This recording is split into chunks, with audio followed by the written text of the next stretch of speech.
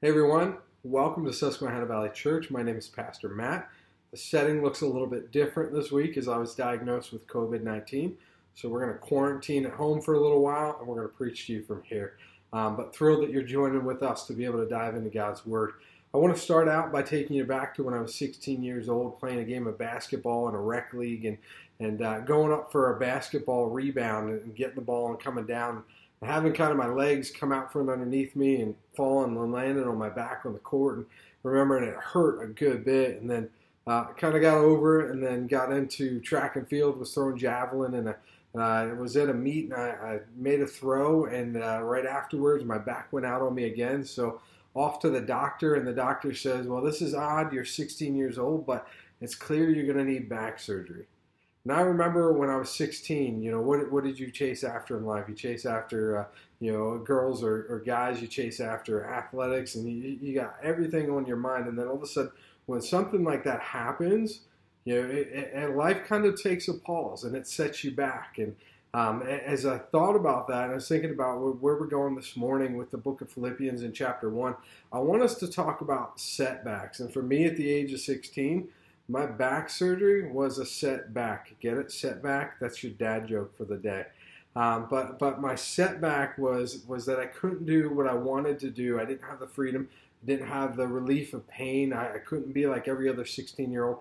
I had a setback. And I'm guessing just about every single person in this room this morning or watching online with us has had some sort of setback. Something didn't go the way that you want. Life took a turn. You got hurt. Someone laughed.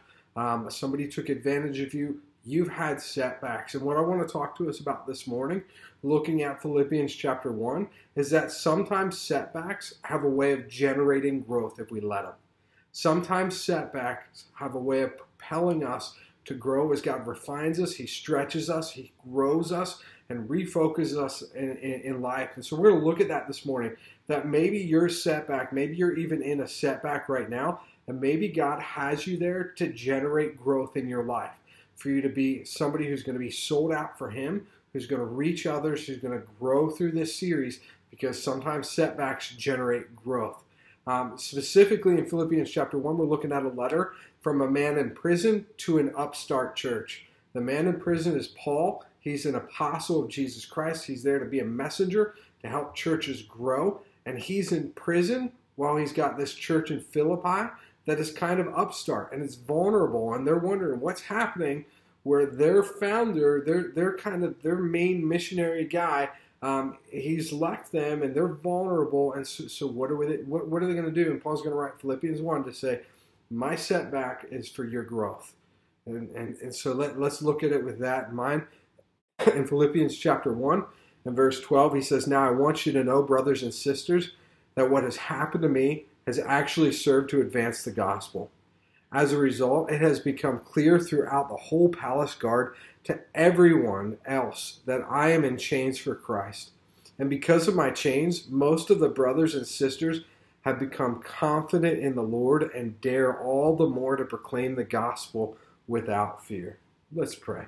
God, I thank you so much for your word and for just the way that it grows us in these times of difficulty. We've all been there. We're going to be there again, Lord. I pray that we can become experts at just relying on you so that we can find in our season of setback, they become a season of growth. And we ask that in your Son's name. Amen. I mean, honestly, Paul writes Philippians, the church in Philippi, and he's going, look, I want this to be a jolt for you, because what has happened to me has actually been something that's good. It's not negative. I just need to see it a little bit differently.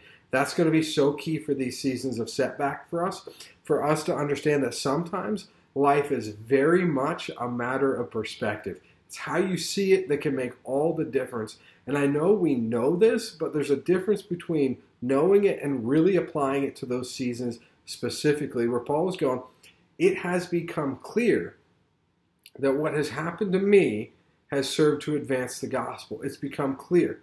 And he's saying, first of all, that it became clear to everybody in the whole palace guard. But where did it have to start? If everybody in the whole palace, if every prisoner and every guard that interacts with Paul sees this as something that's not a negative, but they see it as a positive, I believe it had to start with Paul. I don't think they're all getting it if Paul's not living it and seeing it first. So Paul had to see it first. He had to have the idea that this would be something that's not just a bad thing, but it could actually be a good thing. He says it's become clear. I don't know about you, but in my experience in those sort of moments, those aren't instantaneous. I don't walk into the setback of life and go, okay, God, what are you doing right now? Usually there's an emotional pull of why am I here? Why me? This isn't fair. And Paul probably started there, but I bet he didn't stay there long. This isn't somebody else's fault. It's not some guy down at the DMV who really messed this up. It's not, if only I would have done something different, I never would be here. Paul got to a place where he goes, I'm here, and there's a reason for it. What he's done is he's redefined the purpose for why he is where he is, that I'm in chains for Christ. And what an incredible statement. I'm in chains for Christ, that God's going to take this and these limitations, these chains, and he's going to use them to do something dramatic for his gospel in this world. That Philippian church, you don't have to worry. This is actually going to be a good thing in the end. So he redefines, and then because he redefines, he refocuses. He says, what's his role here? What is he called to? Look, this is going to be key for you in your seasons of setback. You've got to be able to say, why am I here? God, what do you want me to see? What do you want me to do? This may not be the job I wanted. They may not be the kids I always dreamed of, or it may not be where I want to be in life. But just to stop and ask the question, God, where do you want my focus to be right now? And I promise you, that will be a battle. Because Paul's literally sitting in there in chains. And when we read this, we have the tendency to flatten it. We have the tendency to read a passage of Scripture and say, oh, wow, Paul was in chains. That was just this one day. No, Paul was in chains for hour after hour, day after day, and week after week. And he's writing this not from somebody who has this flattened experience of one jail moment. This was his life for a season. I was reading just about Joseph, where Joseph in the Old Testament was a primary example of faith. And he's not in jail for a flattened singular moment of time. He's in jail for a decade, for 12 years. He's in jail. And what he finds is purpose. What Paul finds is purpose because he becomes focused and it becomes redefined. And so the whole palace guard sees him and they understand why he's there. And so what Paul's understanding is that I'm here and I'm not seeing this based on my convenience. I'm seeing this all based on the convenience of the gospel. That, you know what? In one sense, I am locked up. In one sense, I can't go anywhere. But in another sense, the guy next to me can't go anywhere either. And I'm in this whole setting because I was out trying to tell people about Jesus and they got angry at me and they threw me in jail. And so now you chained me to a guy that I can talk to about Jesus and he can't go anywhere.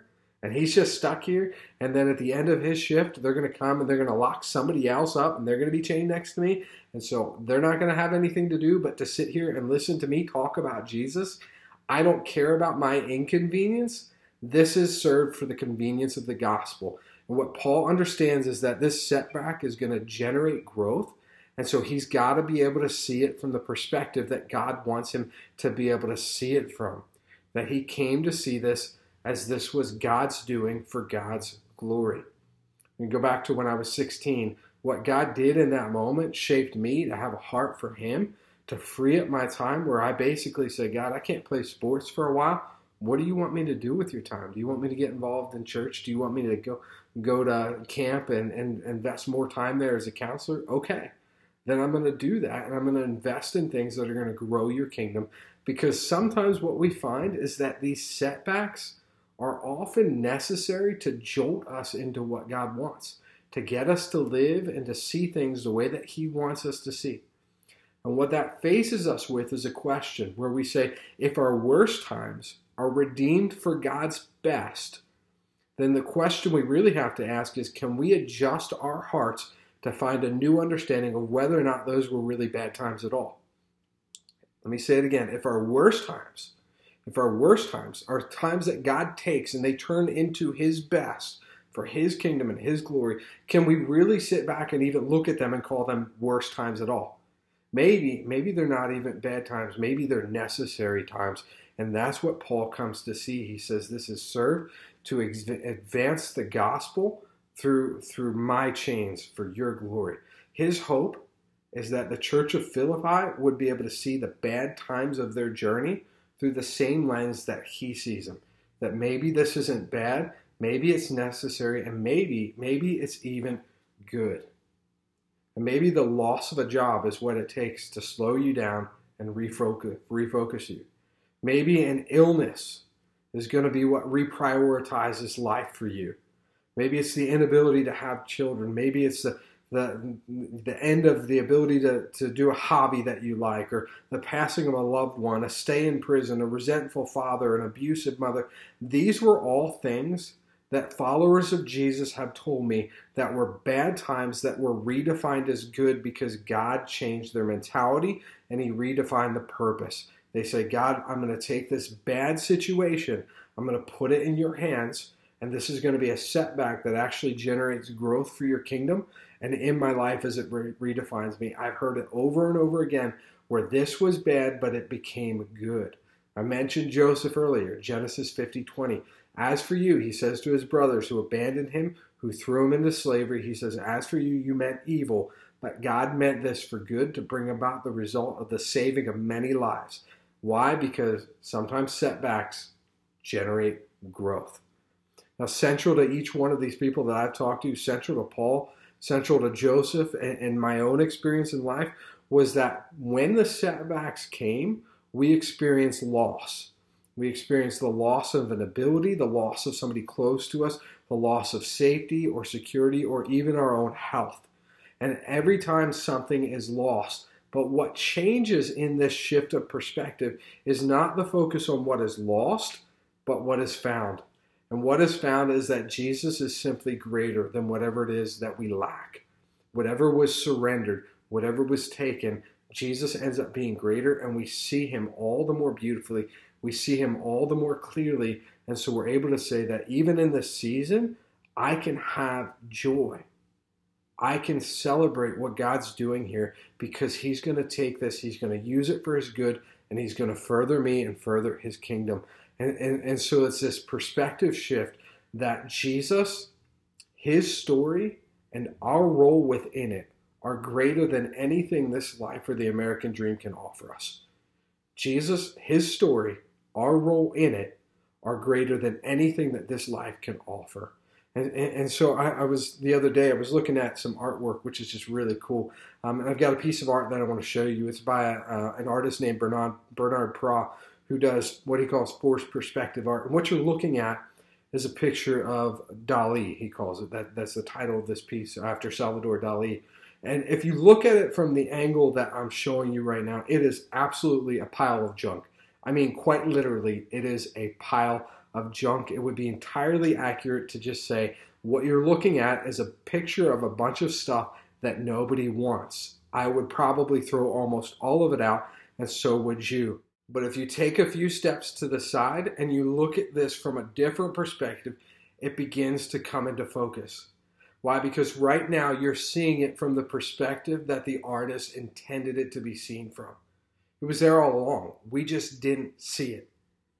What Paul is writing to the church in Philippi is you're looking at this and you're seeing a pile of junk. You're seeing the gospel interrupted, where this message and this movement is going to be thrown out because one of the key figures is not going to be out and free, about to move. And you're seeing this from a perspective where you're missing out on what God's actually doing. And Paul's saying, I need you to take a few steps to the side. And I need you to change your perspective and see this from a position that God wants you to see it, where this is not a setback at all. This is generated growth for the kingdom of God. And I want you to be excited about it. I want you to be confident about it. I want this to encourage you to go out and do what it is that got me in trouble in the first place, because that's how you need to see it. We need to look at it as it was intended, where the work of the master artist can only be discerned when everything lines up just the way that God wants it to. That's got to be your life and your perspective when things go wrong, is for me to say, I'm going to try and do my best to step away from how I'm viewing it. I'm going to step aside, and God, I'm going to let you show me what it is that you want me to see. So how do you get there? How do you shift perspective? That's an incredible question, and I'm going to give you two answers. I've given these two answers again and again and again, and I need you to hear me in a different way than you've heard me every other time that I've given them. The first one is you need community. That sometimes you need somebody else to see what you don't see. And you got to be good friends. They got to be people that you trust and that you're open with, but you need them for people to be able to say, no. You're looking at it this way. Come on over here and see it from this perspective. You've got to look at it differently, so you need those friends. Join a community group. If you're in one, get involved. Do everything that you can to be open and be out there. I love it. Get involved in community groups. If you're new to the idea of community groups or you're new to the church, then what I want to say is that we're starting a new one. We'd start it right now, but with holidays, it's going to be a little bit difficult. So beginning January 7th on the first and third Thursdays at 6:30 p.m., we're going to offer a community group for people who do not have community groups. So you've got no excuse. Thursday nights, first and third Thursdays. You can sign up for that on the website or in the Planning Center app or the Church Center app. But we would love to have you join us for that. And so you need this community, and we want to make it available for you because it's going to be part of you seeing things as God wants you to see them. It's huge. The second thing is really that you would be a person of prayer and scripture reading.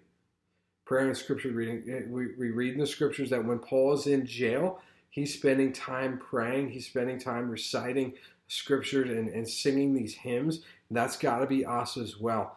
Eric last week did an incredible job preaching, and he talked about how knowing Jesus, the Greek word epignosis, is not just to have a knowledge about something, like a fact, but you have an experience. You have a relationship. We want you to know Jesus in your setback through prayer and scripture reading. And when I say that, I do not mean a verse of the day. I don't mean a 30-second prayer. I mean that you spend a significant amount of time sitting down, reading the Psalms, reading the Gospels, where you devoting time to let the Master regather your heart, remove your eyes, reposition your eyes so that you can see this. It cannot be something that's simple and short. It should be deep, and it should take your time.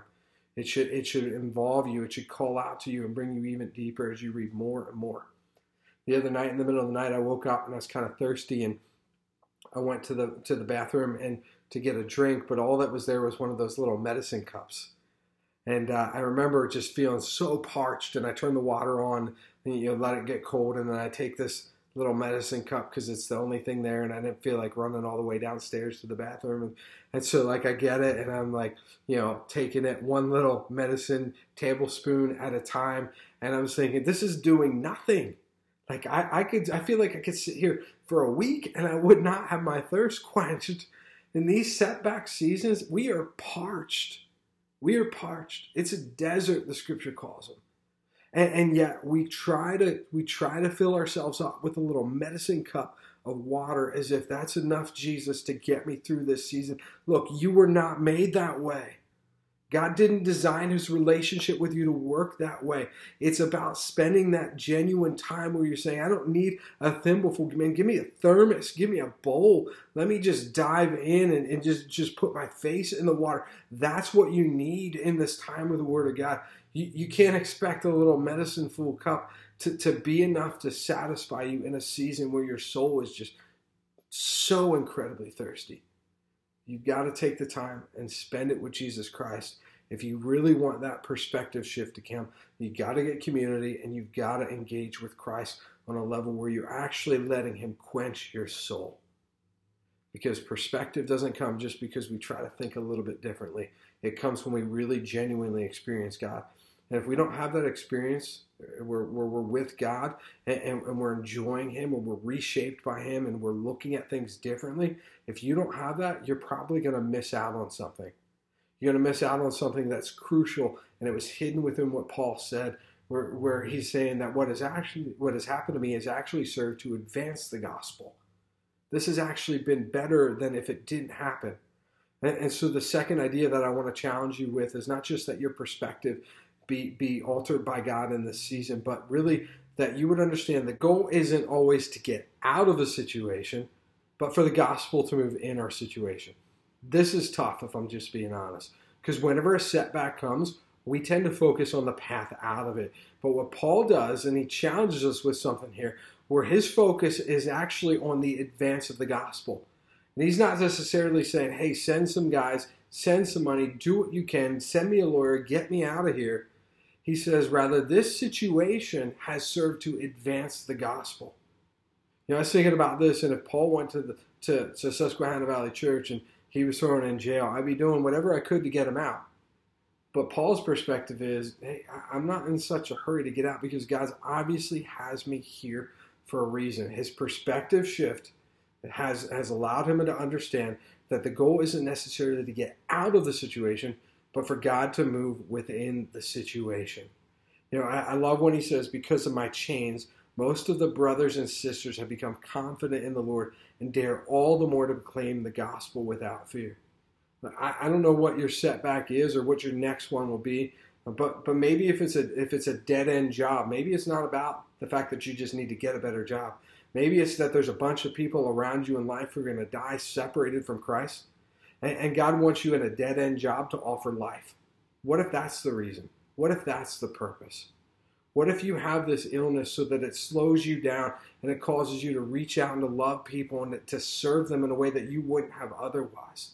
Sometimes it's not about getting out of the situation. Sometimes it's about finding God and serving him in the situation so that you can see growth happen right then and right there. If that's what happens, and by all means, if we go back to, you need a community, you need people to say, actually, don't try so hard to get out of this. God's doing something here. There's times when people have said that to me, that slow down. There's a reason that this is taking this long. Focus on why you're here. Focus on today. Focus on right now. If you're going to be able to do that, then my advice to you from my own experience of this and these seasons, and I've had more than I care to admit, more setbacks than I'd volunteer to go through again, that's for sure. My challenge to you would be to understand that you've got to be able to value purpose over pity. Purpose over pity. I'm a person, if I'm being honest, who I like sympathy. I think there's people in life who say, I don't want sympathy, I hate it, I hate when anybody pities me. And then there's other people, maybe who are like myself, who actually might quietly like some sympathy now and then. Sympathy feels good. It means people understand you. Sometimes it fills a need in our life, or it takes us back to when we were kids and we used to get sympathy. And you get in these situations of setback, it's really easy to crave sympathy and to want pity from people in a way that makes us feel safe. If pity becomes your focus in a setback, you're not going to be focused on what God wants you to do there. You've got to be thinking purpose. I'm not here so that other people can give me attention and can make a big deal of what I'm going through. I'm here so that I can love Jesus Christ by serving and caring for other people. My season is not about pity. It's about purpose, and that's got to be your mentality. I'll never forget an interaction that I had with a man that I pray for on a regular basis, who tells me that he was checked into a retirement home far earlier than he wanted to because of physical maladies in his life where he couldn't care for himself. And he's going, I don't know why this happened to me. I just want to tell people about Jesus Christ. And I'm going, look around, man. They can't go anywhere. And helping him to see that this isn't a season of pity, but it's a season of purpose.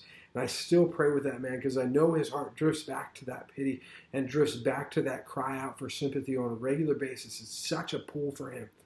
But at the end of the day, he needs to, and we need to understand that our hearts are going to go back and forth in this battle of wanting pity, but needing to find its highest value and purpose. What you'll find is when you make it about the purpose, our hearts will find a satisfaction from a sympathy, not from another person, but from our Savior, Jesus Christ. And it's far better than another person saying, I'm sorry for you. I understand that what you're going through is so incredibly difficult. I pity what you're going through. For us to have the mentality of Paul to say, you don't need to pity me because actually this has happened for a purpose. It's not about what I've lost. It's about what the gospel has gained. Second thing I can tell you from my own experience, since it's about purpose over pity, and then the second thing is that we have to understand that this type of setback is really where drama likes to thrive. It's where drama likes to thrive. When we have these difficulties, it's where drama and complaints and frustration and bitterness, They all love to live in these environments. When I was a middle schooler, they gave us a little petri dish. And we walked around the halls of the middle school. We took a Q-tip and we'd touch it and we'd swab it into the petri dish. And the whole idea was that a couple of weeks we'd check it out and we'd see what sort of bacteria were growing in the petri dish. And looking back, the whole thing is incredibly comical because really in a middle school, where couldn't you find bacteria? I think the whole building is basically just bacteria holding it together because middle schoolers, yeah, you know what I'm talking about. Well, the petri dishes would all come back to show stuff, and you look at it and you go, oh, that's so gross. I can't believe that lived on a doorknob, or this lived on a desk. And well, of course it did, because that's where bacteria thrives. Wherever people are, bacteria tend to thrive. Wherever setbacks are, drama tends to thrive. And your misfortune is a breeding ground for drama. Why? Because you've lost something. When you lose things, you tend to focus on those. Paul lost so much in this process. He lost his freedom. He lost his reputation. He lost probably in his mind, his future, what's going to happen. And the focus could be on what he lost or what he gained.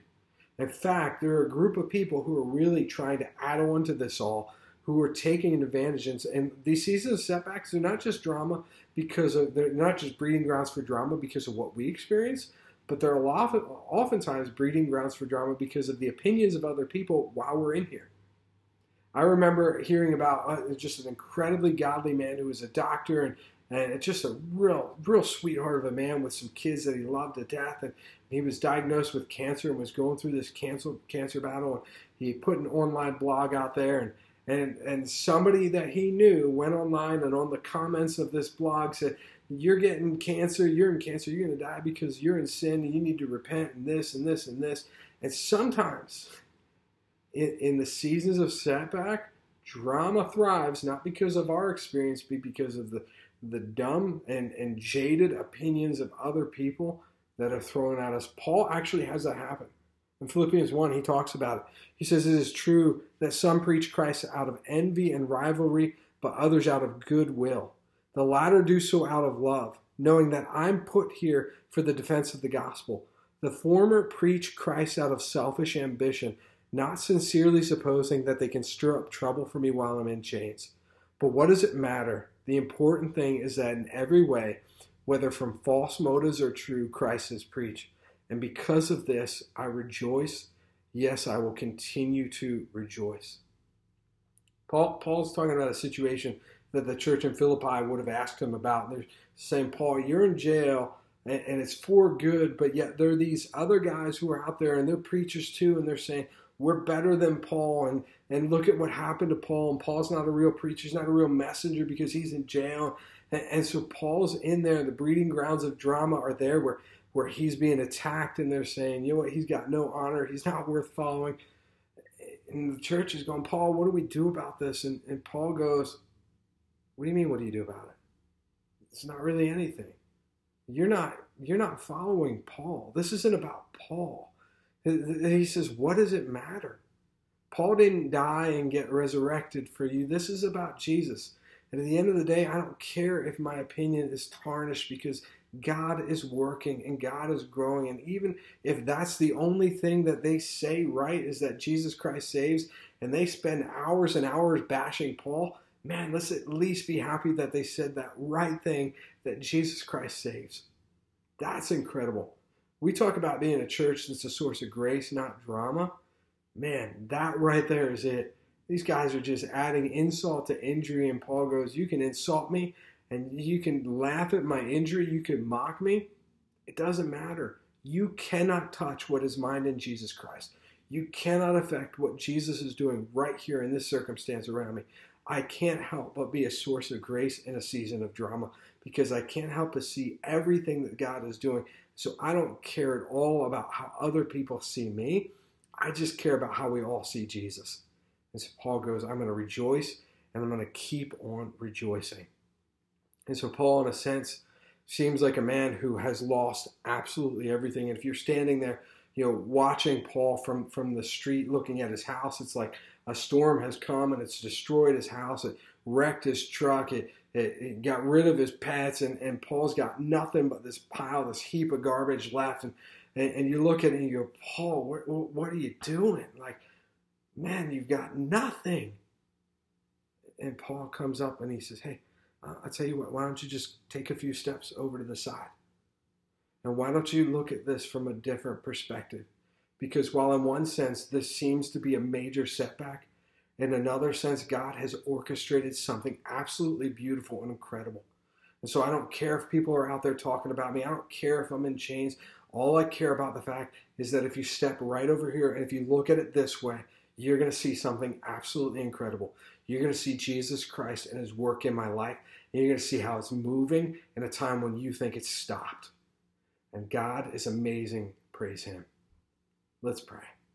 Our Father God, I pray that we can be people who have eyes who see things the way that you want us to see them. That we can, in seasons when it falls apart, we can trust that you're holding it all together. Lord Jesus, I ask that each one of us in our hearts, that we would be people who don't just take medicine cupfuls of your love and your grace and your mercy in these seasons, but God, that we would just delight in the fullness that is there for us. That we would reach out to community, we would join each other, and we would help each other see what you have for us, Lord. So drama doesn't win, despair doesn't win, but in setbacks we find that you've generated growth for your gospel. In Jesus' name, amen.